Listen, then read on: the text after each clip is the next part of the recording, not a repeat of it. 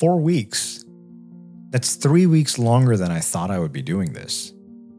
Thanks again to everyone that has sent me kind messages of support and encouragement, and especially to my students who have continued to offer technical advice and help. And unfortunately for my wallet, suggestions on how I could improve the sound quality of this podcast. This may or may not have led to the rogue purchase of a new microphone that I'm very, very, very happily using right now. I guess I'm still just a boy who likes new toys.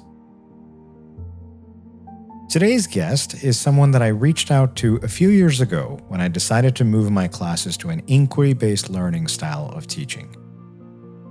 In this style of teaching, students work through a carefully scaffolded list of questions and then present their solutions to the class. There are no videos to watch, there are no lectures to attend.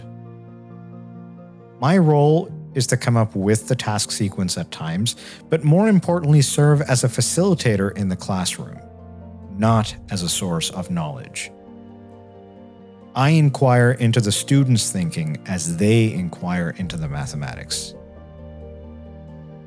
I know what I'm good at, and teaching public speaking to a group of students who have likely never taken a class set up like mine is certainly not one of them.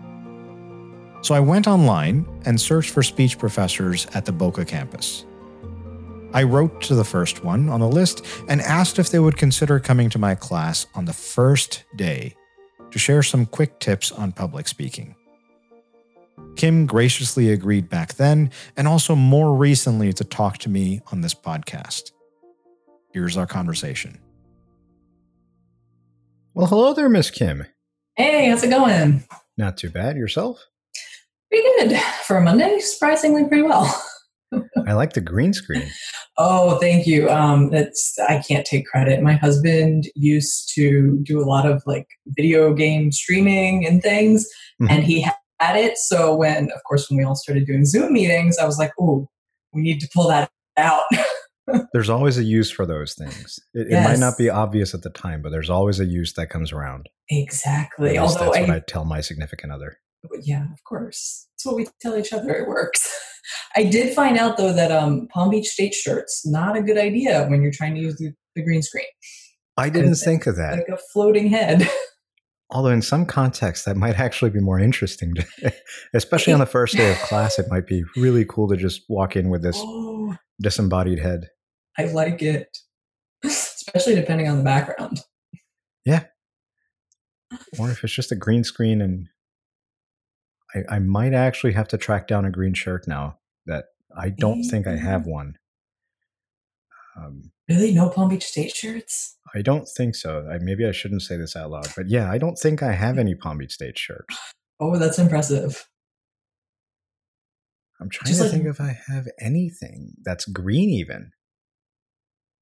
I'll have to go look in my closet. I have all manner of blue and gray and black, but I don't think I have anything green.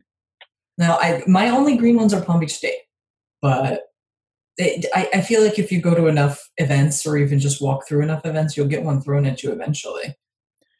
I think that might have been why I don't have one. I don't think I've gone to them, and it might be strategic planning on my part where I've just said, I'm not going to go to these things where, I get sucked into doing things I don't want to. And then on top of that, I get lured in with the prospect of a green shirt. Yes. That typically is not enough for me. Although when you offer me free clothing, in college, I would do all sorts of things, but of course. Well, I mean, it's still college. Just we're the instructors, we're the leaders now. So I get roped into doing all of them through my SLC work. So it's sort of I'm getting paid to be there anyway. So if you want to give me a free shirt, sure. How's the SLC? I know from the faculty side of things, I've spoken with a whole bunch of them. I don't know if I've spoken with anyone that works at the SLC. How has this shutdown affected you guys, if at all it has? Oh yeah. I mean, we took everything online. All the tutoring is being done virtually, which was crazy because a lot of our staff, or the majority of our staff, is part-time. So they don't always have the best internet connections or microphones or videos or, even capabilities. We actually were surprised to find out how many people didn't even have internet at home when Sure. we first started. So getting everybody the equipment, making sure everybody had computers was an effort in itself. And now sort of that we have that, now we're struggling with students not knowing the technology as well, not understanding the technology as well and all that. But yeah, just because of virtue of that, we had to cut down a lot of staff. A lot of our part-time staff isn't working right now. Some of them thankfully volunteered. We did have a lot of tutors who were retirees and just doing it to get out of the house. And so a lot of them were like, "Hey, give it to the people who need it," which was really nice. Right. So That's quite generous of them. mm-hmm. Yeah, but we're making do. We're making it work. That's like good to hear. like the faculty too, the classes are making it work. I actually still enjoy it. I'm so glad that I'm still teaching because I have that. It's like a brain switch for me when I do my class. So it's really nice to hear like from the students and how they're doing, not just sort of the administration side of things. So that was going to be I guess one of the questions I was going to ask you was, how do you find yourself? Is there one side of the job or one aspect of what you do at Palm Beach State that speaks to you more, whether it's in the classroom or in the SLC? Or is it, split down the middle, 50-50, it depends on the day? Or how does that work out for you? It really depends on the day. I like both, which if I had told myself that years ago, I never would have believed it. I never, when I was younger, did not see myself teaching, especially not teaching speech. It's actually one of the stories I like to tell my students. I'm a self-professed introvert. Like I am not going to go be out in the middle of a club or go seek out conversation with people, which I kind of like works out well for teaching speech because students are like, "Wait, but you teach this." I was like, "Yes, exactly. So if I can do it, you can do it too." So do you find, at least in your head, that people that are good at public speaking tend to be extroverts for the most part? Or do you think that there's a correlation or, a causal relationship there? I think they can be, but I still think it's something that can be learned. I think people who are extroverts or outgoing sometimes have a tendency to be a little bit better at it just because they're more likely to try it. But I find that those are often the people too who will just talk and talk and talk and sometimes have nothing to say. Or if you're talking about something more formalized, they jump all over the place because they're talking about this thing and that thing. And then you sort of lose track of what they're doing. So they don't always do well in a more formalized setting, Sure. like a speech class.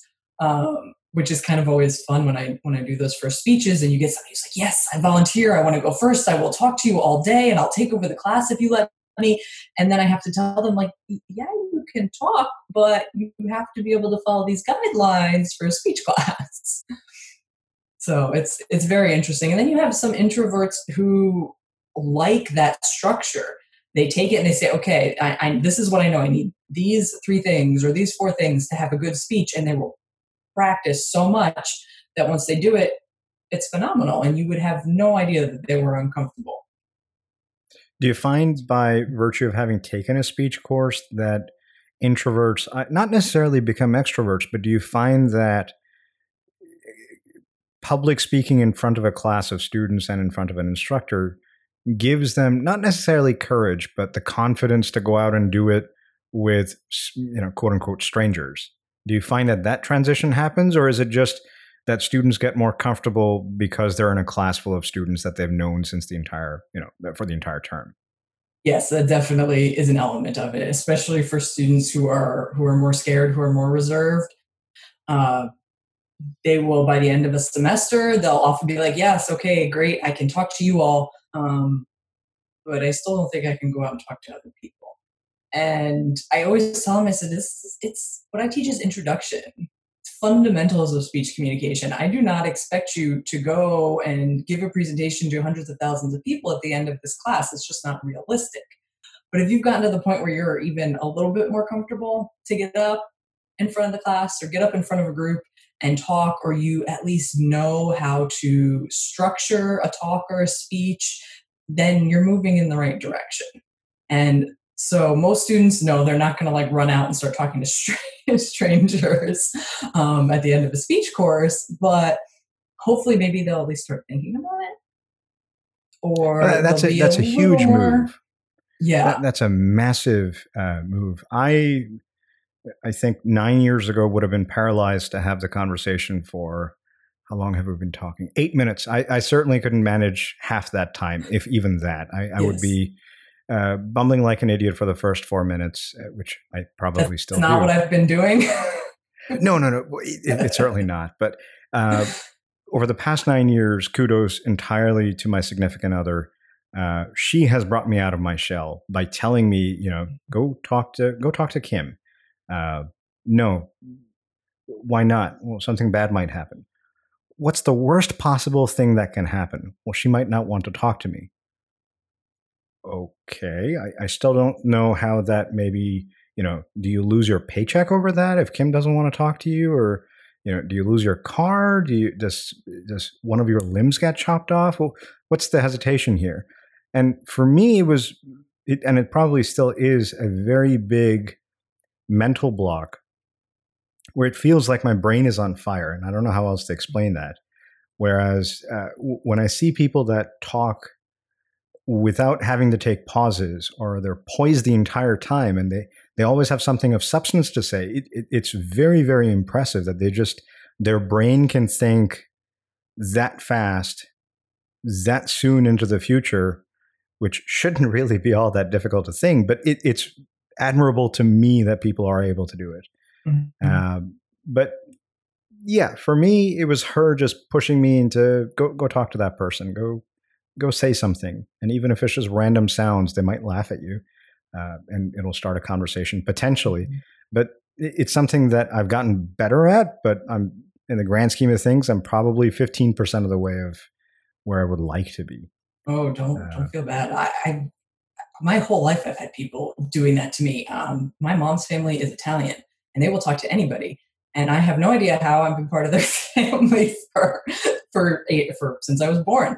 And even to do this for me, honestly, I got a little nervous before coming on and talk to you. And I'm like, my husband's like, what are you doing? You know this person is not somebody you've ever talked to before. I was like, I don't know, but I don't know what kind of questions he's going to ask me, and like I have to sound like I know what I'm talking about. And you don't.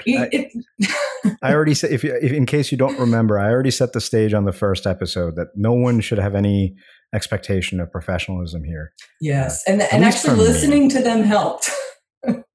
Okay. Listening to those first two helped me a little bit. I was like, oh, okay, good. Helena can do this. I can do it. No problem. They were fantastic. Yeah, that was great. Tell me about yourself. I know, I forget how I know this or where I found this out, but you said, either you told me or Lana mentioned that you got married in Ireland? I did. Was that something you mentioned, or was that? I think it was me, because you gave me a picture after I spoke to your class. Yes. Yes.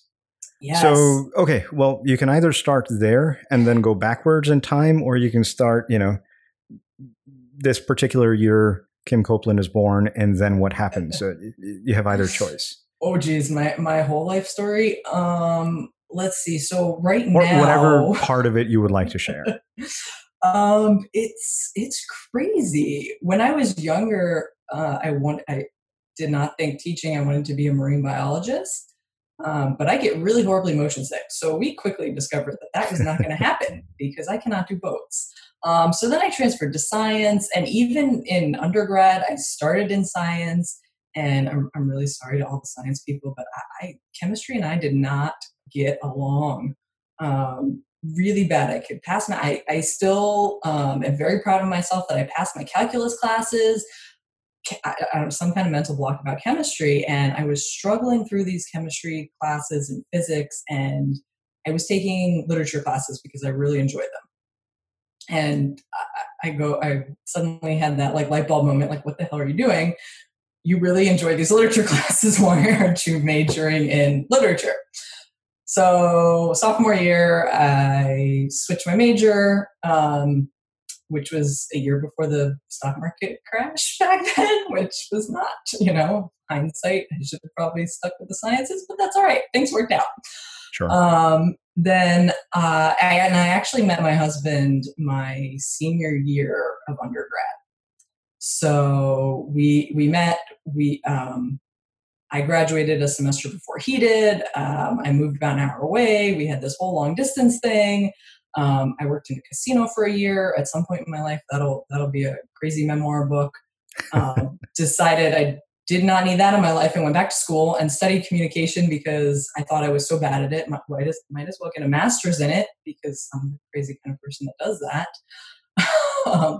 So, and in the midst of all this, my husband and I are great. He was my boyfriend at the time, and he's doing school. I'm doing school. I don't know how we didn't kill each other in that process. Somehow we made it through. We both have jobs. Finally decided to get married, and I mentioned my crazy Italian family before and my introvertedness. So a lot of my family, my mom is one of 7 children, which means Wow. I have 15 just first cousins that I grew up with and I'm really close with, which leads to some pretty massive weddings. And I did not want to do that at all. So I probably ticked several of them off and said that we were going to elope. And no reason for Ireland. Obviously, I'm not Irish, and I don't look Italian because my dad's family is Swedish, and I got those looks from that side. My husband is not Irish. We just liked Ireland and thought that planning a wedding in a country that spoke English would probably be a little bit easier. Mm-hmm. And we wanted to go there anyway. It was sort of one of the places on our bucket list. So I explained to my family that I love them, but I wanted to actually be happy at my wedding and not be nervous and anxious about being in front of hundreds of people saying vows and things like that. So we brought my mom, my sister, her husband, my husband's mother, and his brother, and that was it. So it wasn't a full elopement. Like we had, our little families there, but ended up in Ireland, and it was definitely the best decision for us. My family still threw us a party when we got back, but it wasn't the whole having to say vows and everything in front of everybody. So that was definitely the way to do it. It was great. I really want to be able to go back at some point once we're all traveling and not worrying about our health again. It was amazing. And somewhere in between all that too, I got a job at the Learning Center and started teaching speech, and that fits in there somewhere, right? Very awesome. I enjoyed Ireland. I think was probably number 2, a very close number 2 to the Grand Canyon. Oh, I haven't been. Julie and I, we went down the length of the entire Colorado River with this river guide group called CRATE, Colorado River and Trail Expeditions, I think it's called. And they do river running trips through the Grand Canyon, Green River, I believe. I don't want to misattribute stuff to them. And they also have 2 in Alaska. And the Alaska trip is the one we're hopefully looking forward to someday. I don't know when that will be, but someday.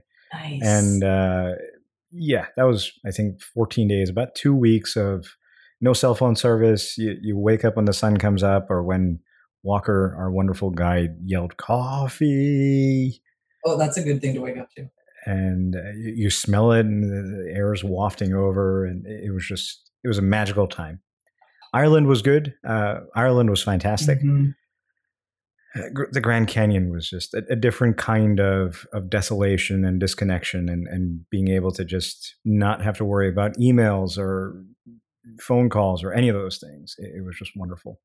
See, that we were actually talking about, we hadn't made any specific plans, but we were talking about going this year or early next year. So now maybe that's on hold. I would definitely reach out to CRATE. They are, there's, I think, 10 or 15, in the low teens, number of companies that are licensed to do that entire trip with you. And it is, I did a fair amount of research before I chose them, and other boats were kind of going we would make camp and then other boats would go down. It was very easily obvious that we made the right choice with Craig. See, it's the boat part that worries me. I don't know how to swim. Well with boats. I just get sick on them. So oh yeah, you realize the motion sickness. Yeah. Well, you could swim down some rapids. That'd be an interesting way of seeing the Grand Canyon. But I know that they've restricted views. Some photographer friends of mine were quite upset about that they closed off the North Rim and parts of the South Rim to either do construction, and they were opposed to that, so they said just shut the whole thing down.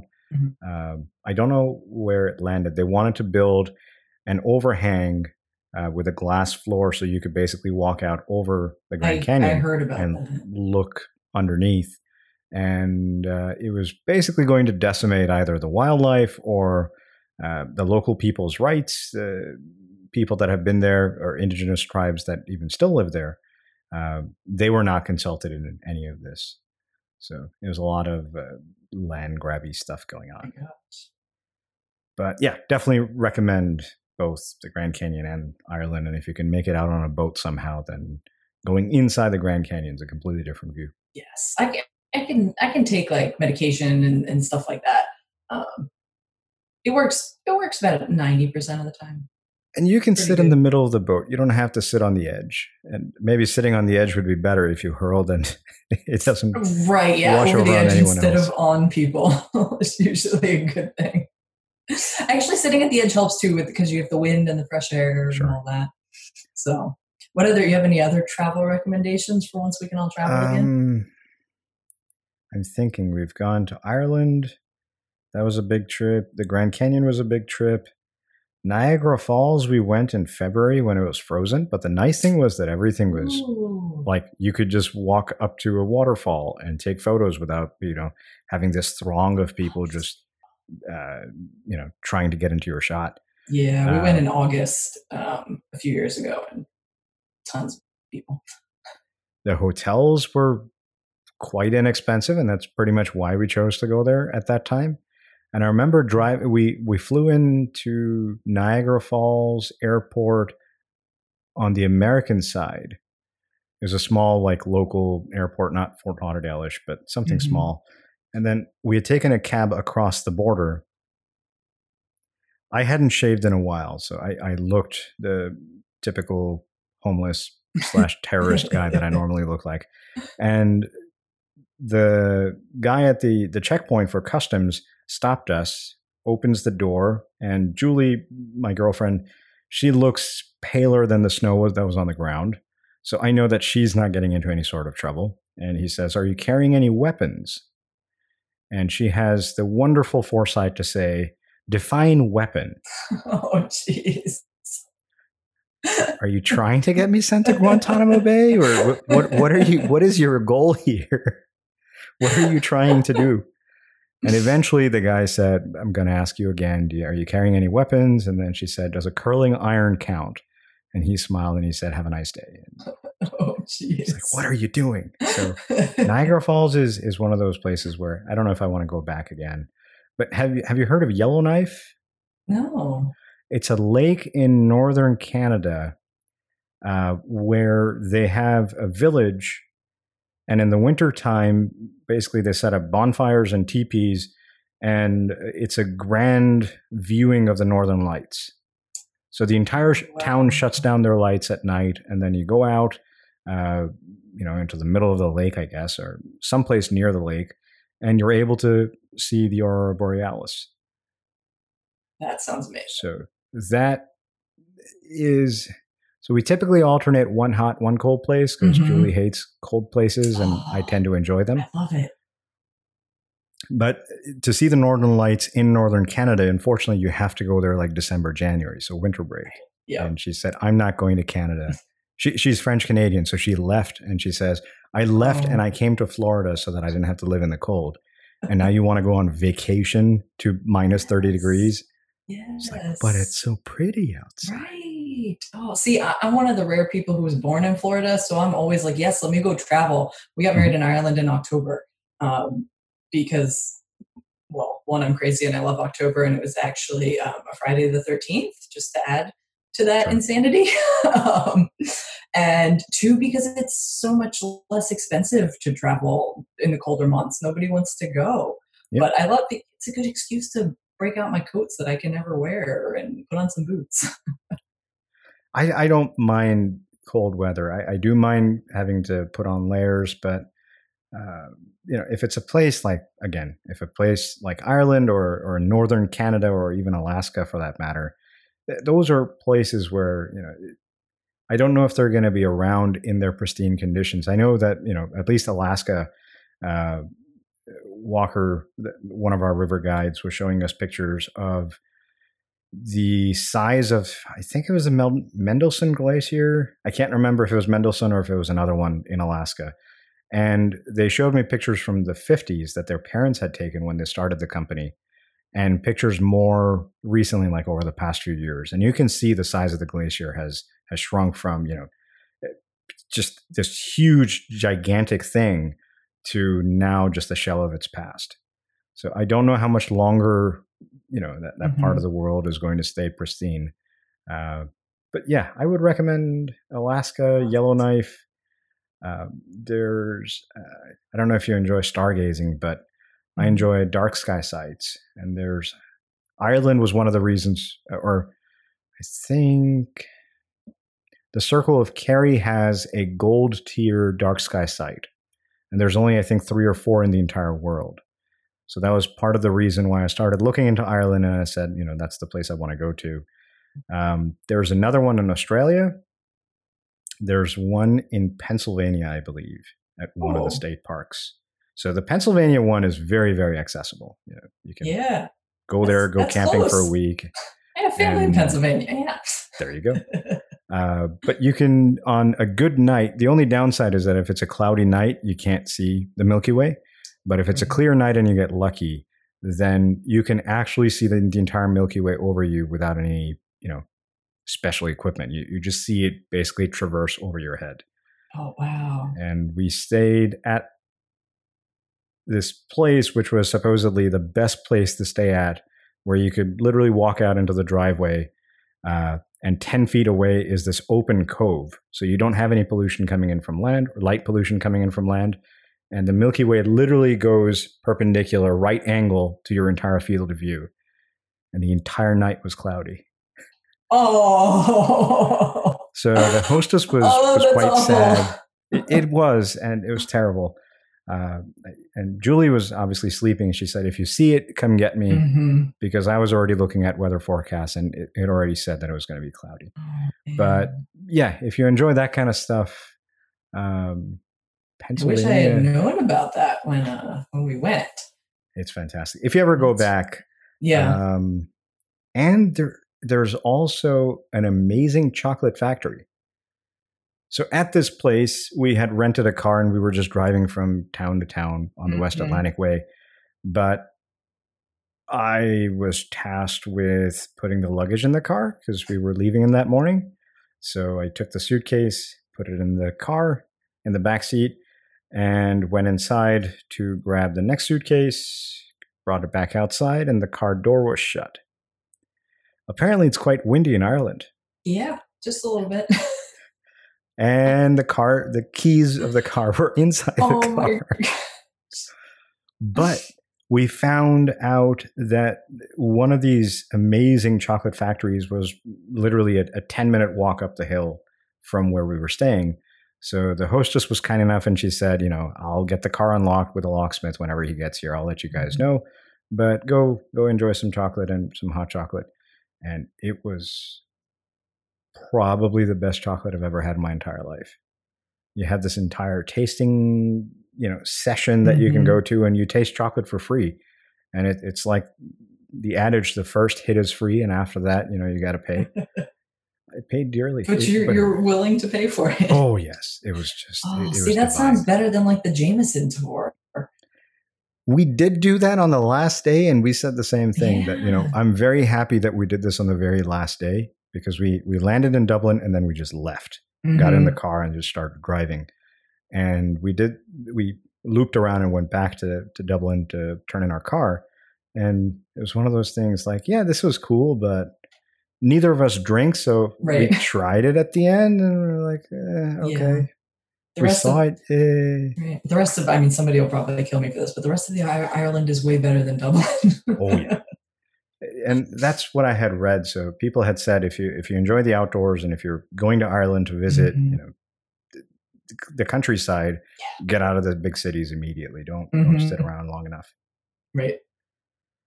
All right. So I have a couple of questions that a previous interviewee asked to ask you. Okay. To ask me specifically? Well, they don't know that it's you. Oh, so, right. Okay. And then at the end of the interview today, I'm going to ask you the same thing. Give me a couple of questions that, well, you don't know who I don't even know who the next person is. A plug for anyone that wishes to appear on this podcast. I'll give you some suggestions. Cool. So the first one is, what does a student have to do to definitely get a letter of recommendation from you? Asking for a friend. What do they definitely have to do? That word definitely would be a big one. That's a pretty low bar, though. But it's your bar. You can set it wherever you like. I did like. have a student ask once that did not pass my class, and I thought it was the weirdest thing ever. Were they like very conscientious, or it was in an email? And I asked. I sent an email back, and I said, "Are you sure you have the right professor?" Because there is a Deborah Copeland at the college, and I know sometimes she gets my emails because my email address gets cut off. So that was my first instinct, was like, okay, maybe you have the wrong professor. No, not the wrong professor. They were just like, yeah, like, I really tried hard in your class, and, you were such a great professor that I would just like really appreciate it if you gave me a letter of recommendation. I was like, you have to have like somebody. Like when you retook the class, you didn't even take it with me. You took it with somebody else. Why don't you ask that professor? I was dumbfounded. I've only once. I only ever had that happen once. So yeah, that's why I say you definitely have to pass the class. That's understandable. Yeah. Probably also participate. And not like to the participate to like the extent that was required of you of the class, but a letter of recommendation is going to be better from a professor that you've seen outside of office hours, right? Did you go visit that professor? And for me, I'm not hard to find because I'm in the Student Learning Center 5 days a week. They know where I am. So if you come and you sort of make that extra effort, you're going to be more likely to get that letter of recommendation. Even now, so I'm doing way too much in my life. One of the things I took on last year was I'm also the co-advisor for the Phi Theta Kappa club on our campus. And I've had students for that who email and they say, hey, I'm a member. Can you write me a letter of recommendation? I'm going, I don't know your name. Have you come to any club meetings? Like, why don't I know you?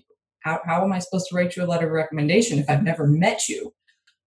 So definitely, in addition to passing class, or if, maybe you know me from some other element, would be some level of interaction, right? How well do I know you?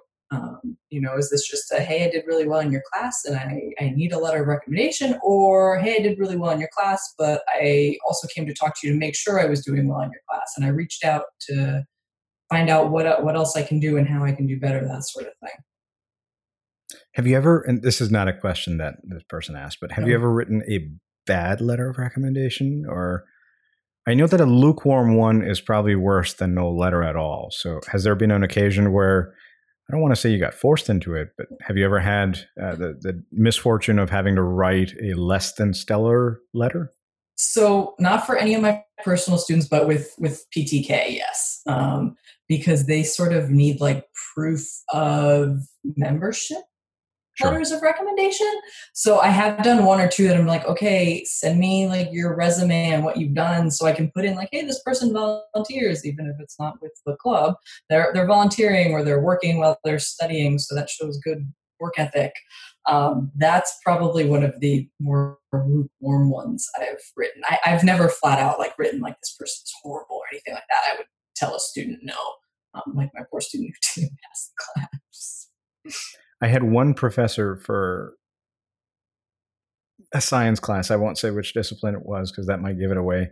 But it was a science class in undergrad. And the first day of class, he said, anyone who wants a letter of recommendation, I will write you one.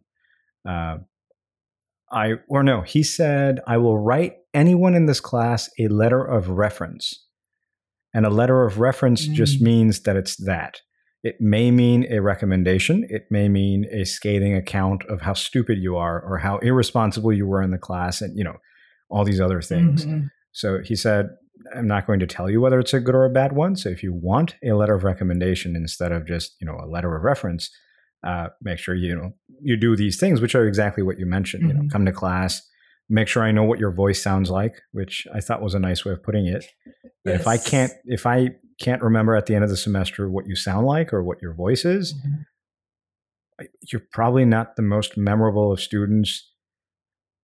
And the flip side of that is I can't write as strongly about you or on your behalf or advance your candidacy as I could for anyone else that I do remember. Mm-hmm. So get to know me. If you don't know what my favorite baseball team is, he enjoyed baseball. And he said, if you don't know what my favorite baseball team is, I'm not going to write you a letter. Oh, I like that. So it was his way of saying, come see me after or outside of office hours. Don't just mm-hmm. talk to me about science or this science topic. Get to know me so that I have the opportunity to get to know you as well, mm-hmm. which I thought was entirely fair. And yeah. I might have to borrow. I don't do sports, but I might have to borrow something similar to that. Something, favorite musical, favorite movie, favorite song, favorite band, something of the sort that just says, what's my favorite hobby? Where did I get married? I don't know. Right. Whatever part of your life you wish to share with your students. Yeah, we don't usually venture into the marriage category, but I'll give them some background on like my favorite books and holidays and things like that. And really anybody who's paying attention will know sort of what one of my favorite books is because of the lanyard I wear at work. So what is it? So my lanyard that I wear to work says Hogwarts alumni. Okay. I think I can guess what it is. I won't go out again, having studied literature and everything like that. I cannot say it is my favorite book because I cannot pick one. But it came about in my formative years and I grew up with it. And so it's definitely one of those cliche that, but I still enjoy it even all these years later.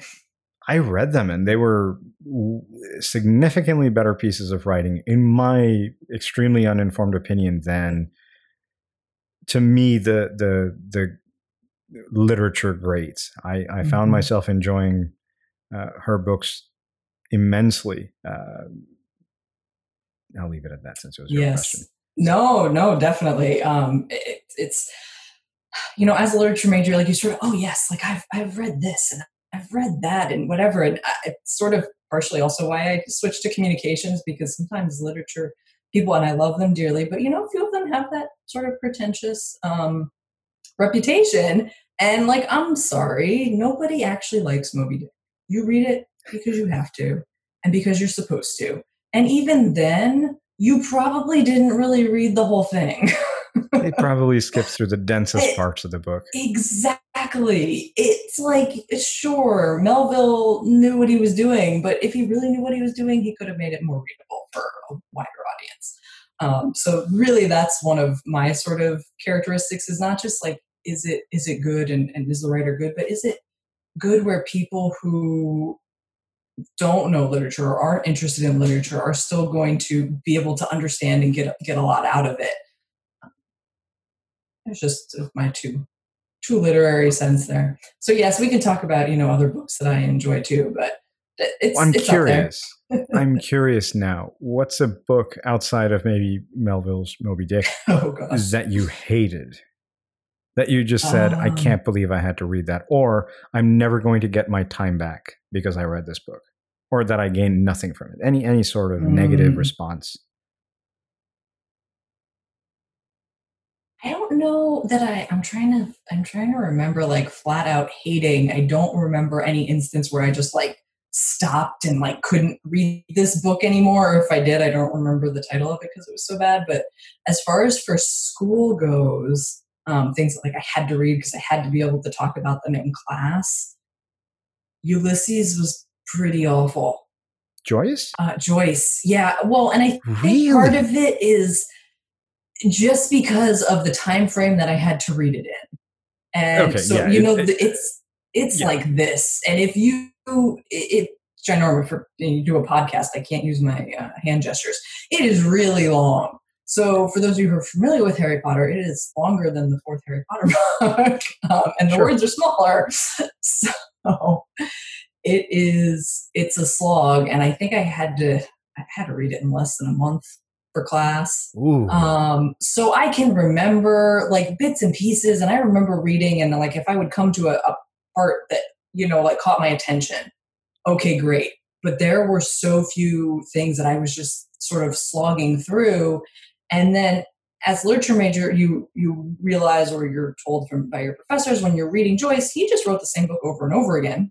So Portrait of the Artist is much, much shorter and is basically everything that's good about Ulysses. So just read that one. I did not read that. Yeah. But you did read Ulysses? Yes. But I did not read it in a month.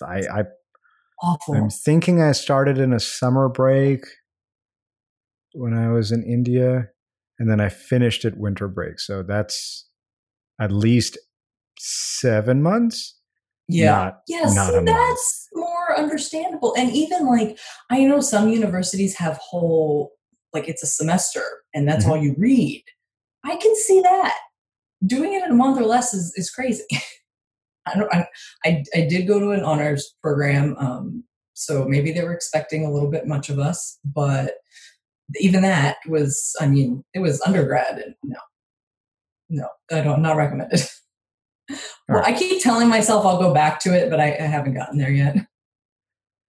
I can't think of any books that made me want to go back. Have you heard or read any Michael Crichton? Yeah. Mm-hmm. So like Jurassic Park and yes, those are the ones that always come to mind.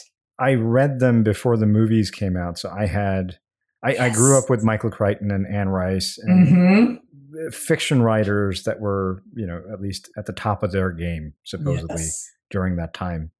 And then the deal with my parents was I was allowed to read 3 fiction novels, but then I would have to read 1 nonfiction. So I would read 3 Crichtons and then I would read the Iliad. And they didn't read the books, but they said, if we ask you questions and you can't answer them, you'll lose the ability to read fiction again. And oh, wow. I enjoyed reading at the time because it wasn't something we were required to do in school. It was just, I did it because it was my evening 1 hour, before you go to sleep, 9 p.m. to 10 p.m., you do it. And I genuinely enjoyed it. So they never had to, test me and say, oh, are you really reading Homer? Or are you really reading Plato or Socrates? So they had me, the deal was, 3 fiction for every nonfiction. And eventually it just became 1 for 1. Mm-hmm. But yeah, I can't imagine reading Joyce or Ulysses in a month. That's a rough book to read in a month, especially if you're like a student and you're doing other things. Mm-hmm. Oh yeah, that wasn't the only class I was taking. Yeah, that's I don't remember what else I was reading at the same time, but I know there was at least 1 or 2 other things. And I'm like you, I would, growing up, just like read through all sorts of stuff. There was always books in my house. I did not have to read nonfiction though. I like that. Maybe if I had, I would be a little more into it now. But my go-to is still always going to be fiction for the most part. For me, it was. So nonfiction is sort of a bad way of describing it. Mm-hmm. They let me read Greek mythology and Egyptian mythology, which, again, I don't want to upset anyone, but to me, it's fictitious stuff. Yes. I don't know if Olympus is actually a real place, and if Athena was real, but even if she wasn't or was, it doesn't matter to me. The stories are still wonderful. So my parents basically said, okay, you can read mythology and that counts as a nonfiction book.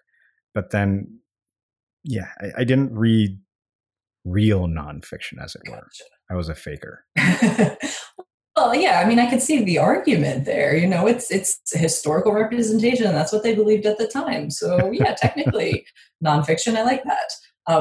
Just to throw out the mythology, not Greek, but Norse, my dog's name is Freya. So, I didn't get so much into Norse mythology, but only because the library where I would borrow books from had this huge section of Egyptian and Greek, but they didn't have so much in the way of Norse mythology. I read Beowulf when I came to the United States, and that I really enjoyed. Some Chaucer, but nothing extensive where I would say, oh, I know about that. Not to say that I know anything about anything. Okay, so next question. If your college self were in your class, how would you see him or her? How would he or she see you? So I guess the two questions are, so first, you're in your own class. Okay. How would you see yourself in your class? So like 20-something me see me now, or 18, 19 me. Ooh, that's scary. I would probably like my version of the class better because the way I teach it is because I had partly because I had such a horrible experience in my first public speaking class in college. Again, another story I like to tell my students. Go ahead, please. It was bad. And I took it as a dual enrollment student in high school. So I was actually a senior taking public speaking with a bunch of college students. But the instructor was very much into, you had to memorize these details of public speaking, and not just ethos, pathos, and logos that you're going to talk about, and steps for doing a speech. But I honestly, to this day, I couldn't even tell you what it was like. We had vocabulary tests and we had multiple choice tests that if you had this scenario, what kind of speech would you do, and how would you organize your speech and outline your speech in test form, multiple choice questions for that just sounds class? Terrible. That is just positively. How can I? Yeah. And it was bad because we did have to do speeches, but there wasn't a lot of practicing. The actual speech class was the professor lecturing and us taking notes, and we had to write our notes and make sure we knew our keywords and everything for the test, and then be able to also prepare a speech and present without ever having really talked in class. So I think college me would like my class a little bit more because I actually make them talk and put them in groups and do group works, and I don't give them multiple choice tests. The other half of that was, how would I see myself in my class? Yes. If you had 18-year-old Kim in your class, would 18-year-old Kim be a good student, bad student? How would you classify 18-year-old Kim?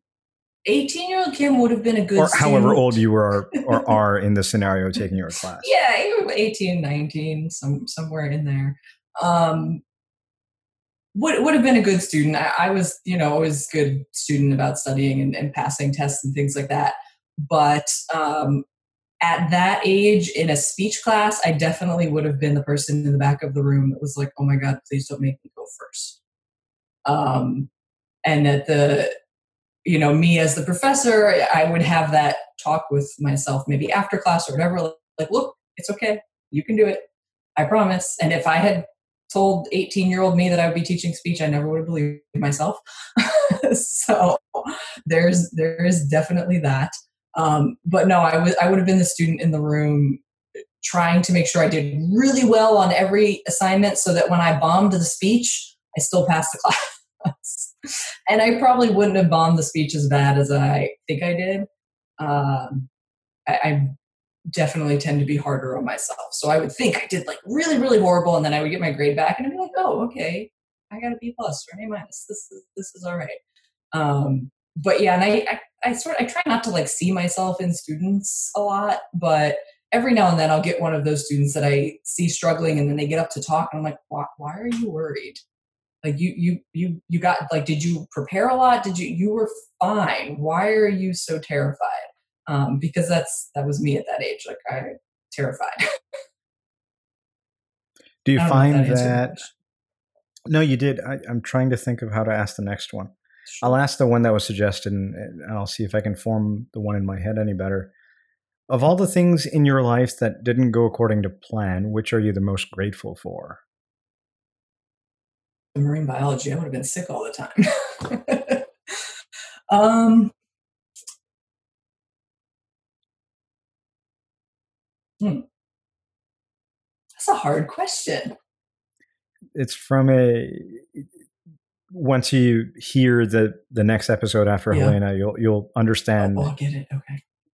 Why or who it'll make sense. The person that asked the question and the question itself, that it came from him, will make sense. Gotcha. Or her. Yeah. Okay, so say that again. Of all the things of that all the things in your life that plan? did not go according to plan, which are you the most grateful for?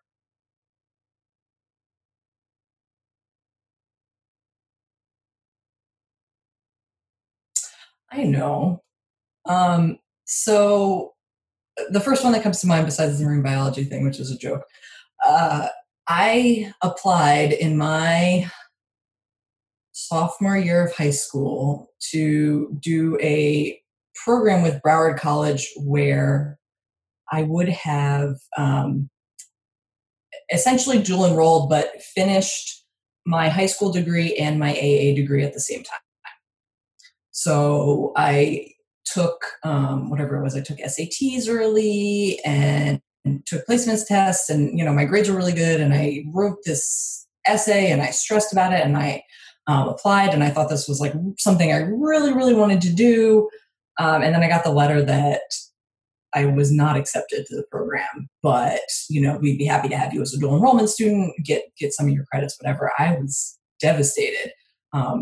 I was like 15, 16 years old, maybe. I really wanted to do I want to go. I want to get into college. I want to get college done and graduate early. And looking back, I still wanted to study science and biology at 15, 16. And I think it would have gone so differently for me had I done that, and not necessarily in a good way. I think of a lot of things that I did in my junior and senior year of high school, even things that I did in college. I studied abroad in Greece for a summer that had I gotten accepted to that program, that I wouldn't have done. There was a lot of things that I would have missed out on.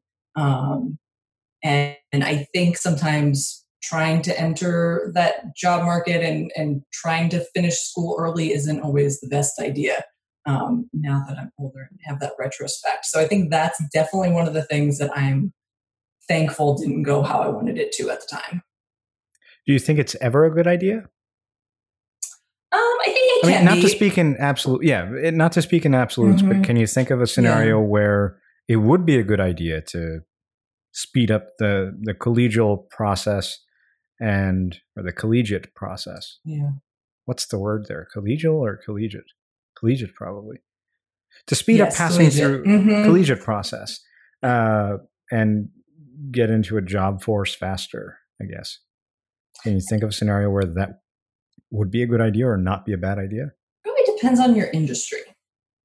I could see we have some really young students come through. I don't want to use any names, but we've had some really students on the young side that want to go into computer programming and technology things. And that makes total sense, because a lot of times those students and people who they're constantly learning, they constantly have to be on their toes and learn new things. They sort of never leave learning, I think. And I think it's easier to do that when you're younger. You're not to say that you can't do it when you're older. So obviously there's people who are, older and in the tech industry, but I think those sort of new ideas and the way that you think when you're younger has a lot of there's a lot of positive things that can come out of that. So for certain fields and for certain people, some younger, I don't like to call them kids, because by the time they get to us, usually they're not kids, but sometimes they still are. Some kids are more prepared for it than others. I think it depends. It's a lot on personality and just what you want to do. But I think there's also a lot of sort of experimenting and things that you miss out on when you try to rush the process. So sure, it's a catch-22. It's sort of hard. There's no good answer. I was hoping you'd have one, but I have a lot of students, in fact, even one a few weeks ago, who asked what she should do in terms of wanting to graduate faster. So she was still at the beginning of her mathematical journey. She was planning on studying computer science and essentially said that, I need to start at the college algebra level, but if I take college algebra in 6 weeks and then pre-calculus in 6 weeks over the summer, then I can take trigonometry in like an 8-week course in the fall and come to your second half of Calc 1 and then take Calc 1 with you in the spring. That sounds awful. Are you running from the mafia, or what's the rush here? Yeah. And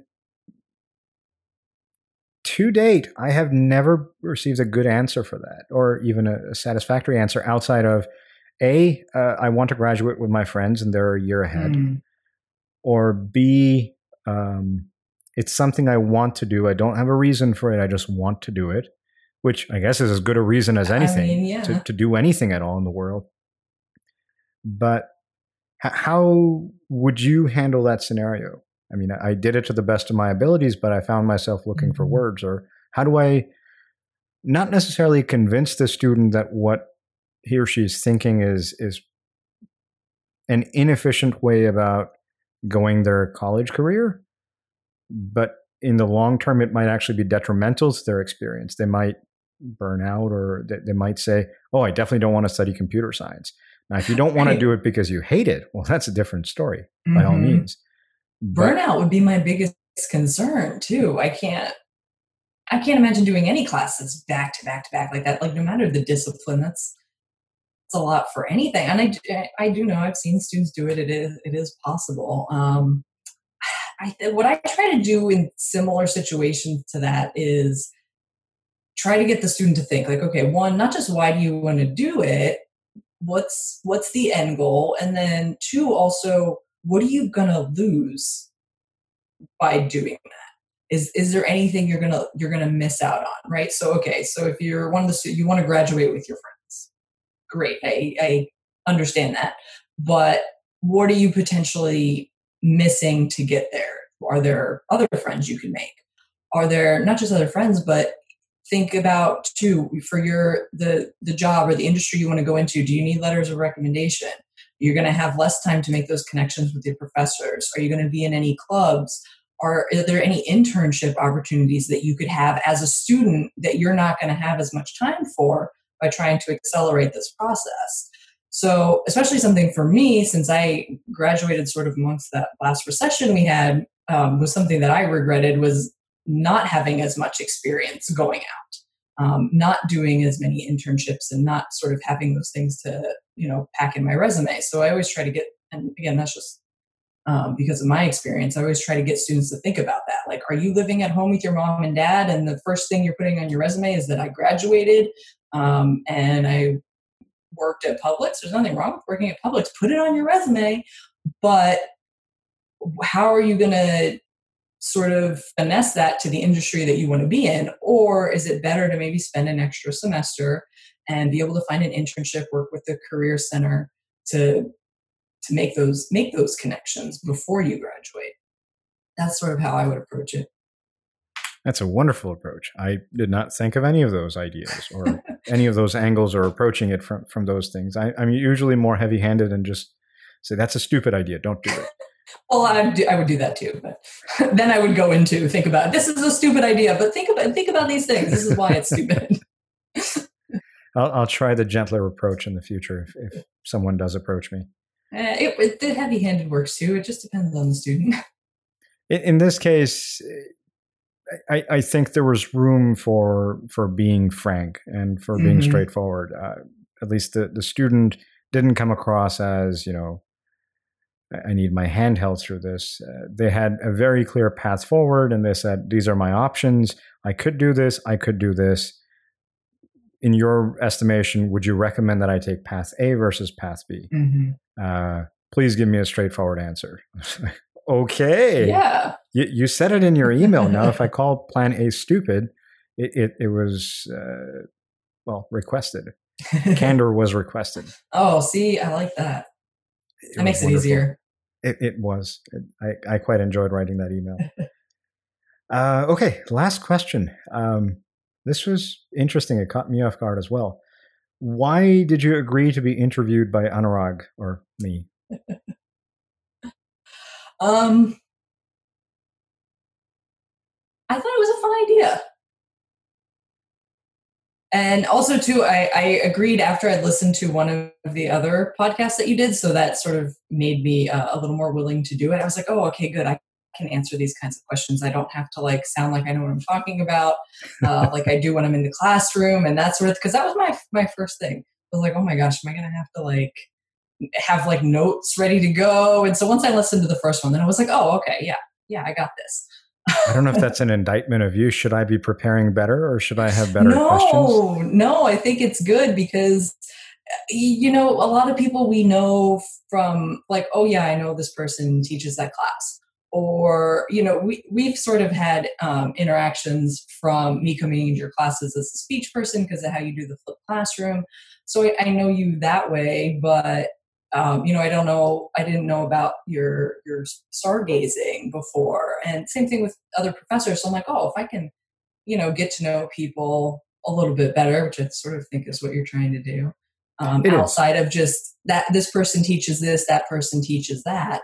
Or from what my students say, which we all know we should never listen to them with their opinions about professors. So what better way than to, listen to a fun podcast when I'm trying to ignore my other job responsibilities? Well, I'm hoping that it can be done simultaneously. But if people take apart time take out time to just listen and do nothing else, then great, mission accomplished. But yes. I was hoping for the conversation to be light enough to where, it doesn't require you to put away whatever it is that you're doing and just concentrate on what's being spoken. No, and I will give you that. I don't think I could do my Palm Beach State job while listening to it, just because my brain does not work like that. I'm doing a lot of writing and with my I don't know if we talked about this. So the day that it was announced we had a week to move remote was the day that I started as the Student Learning Center manager. I was going to bring it up at the end. Okay. So congratulations. I was going to say that at the end. Thank you. Sorry, I beat you to it. No, that's okay. You can toot your own horn. It's a toot-worthy horn. It's been an interesting just over a month as I double-check the date. I can't believe it's only been a month. Definitely an interesting time to start. And I totally forgot where I was going with this. What was the question? It was related, I swear. I think it was, why did you agree to being interviewed by me? Oh, yeah. So to do that and to do the explanation and the writing that I've been doing as part of that job, because it's required a lot of reports and explanation of what we're doing. And I swear we're working remote. Look at all these numbers and statistics from students. And, remember I passed calculus, so I can handle the numbers, but my brain doesn't always like to listen to other words when I was trying to type words. So for me, as sort of a mental break, what I've been doing is I sew a little bit. So I've been making masks for my family that work in hospitals and things like that. Oh, cool. So I've been listening to the podcast while doing that. And that's a good mix for me. All right. So to the rest of you listening, please help Kim continue sewing for the first responders. Yes. Or the first line. At least until my fabric runs out. All right. Well, it was an absolute delight talking to you, and congratulations again on being and I use this term as a term of endearment, the new overlord. For any administrators that I like, I always use that term, and they know that. So I don't mean it in any harm. No, I appreciate it. It's a term of endearment that I use for anyone that graduates and becomes someone in a new, not necessarily a position of power, but a position of respect. It's not a position of power. No, and I'm still teaching too, because I do enjoy it. I like that too. So I want to try to keep teaching at least one class a semester. Mm-hmm. I'm not teaching for the summer because I thought it might be a little much, which is probably good because I know they cut down a few classes anyway. Sure. So, but yeah, I hope to be back in the classroom in the fall, Sounds whether physically good. or virtually. I hope that we're I hope back so. in class by the fall. I enjoy this, but I think the connections that I wanted to make or that I crave with the students had already been established. And then when we moved to a virtual space, it was just like, hey guys, I know you, Kim, I know you, John, or whatever the case might be. But I already had built that rapport with students where I could lean on them and say, hey guys, this is an easier week. So if you have other things that you need to do, I would recommend getting them done this week. Next week is going to be rough. Yeah. So I was able to, I forget what Matt Klauser calls this, but I think he called it making a deposit in the student goodwill bank. Although he says it far more eloquently. But, you can keep making deposits all semester. And then when you need a withdrawal because a week is going to be tough, then, you can push them a little bit and say, okay, it's going to be a little rough for the next couple of weeks, but you guys got it. Right. Well, I think there's something to be said for warning them too. True. That too as well. But I miss that. And I think with the summer classes, it's going to be interesting. It's going to be, I'm teaching, well, obviously all remote courses, but I'm curious to see how I'm going to be able to build that rapport or that feeling of comfort with, that goes both ways. Students feel comfortable asking me questions and I feel comfortable answering them in a manner that might get misconstrued as me being rude, but they know that it's not coming from a bad place or that, I'm being sarcastic at times with my answer, or really, did you really just answer that or ask that question? But I say it jokingly in class. Yes. In a virtual space, I don't know if that's going to be taken the same way. It's harder. I tend to be a little sarcastic as well, and it is much harder virtually. You can figure out how to do it. I will try that. I have confidence. Thank you. All right. Well, thank you very, very much for hanging out with me. And I'll ask you for what questions to ask the next person by email. Oh, okay, great. Good. I don't have to come up with them right now. That's awesome. I wouldn't do that to people on the spot. Oh, good. But enjoy the rest of your evening, and thank you for spending Monday with me. Yes, thank you. Thanks for thinking of me. Absolutely. Have a nice day. You too. Bye-bye. Bye.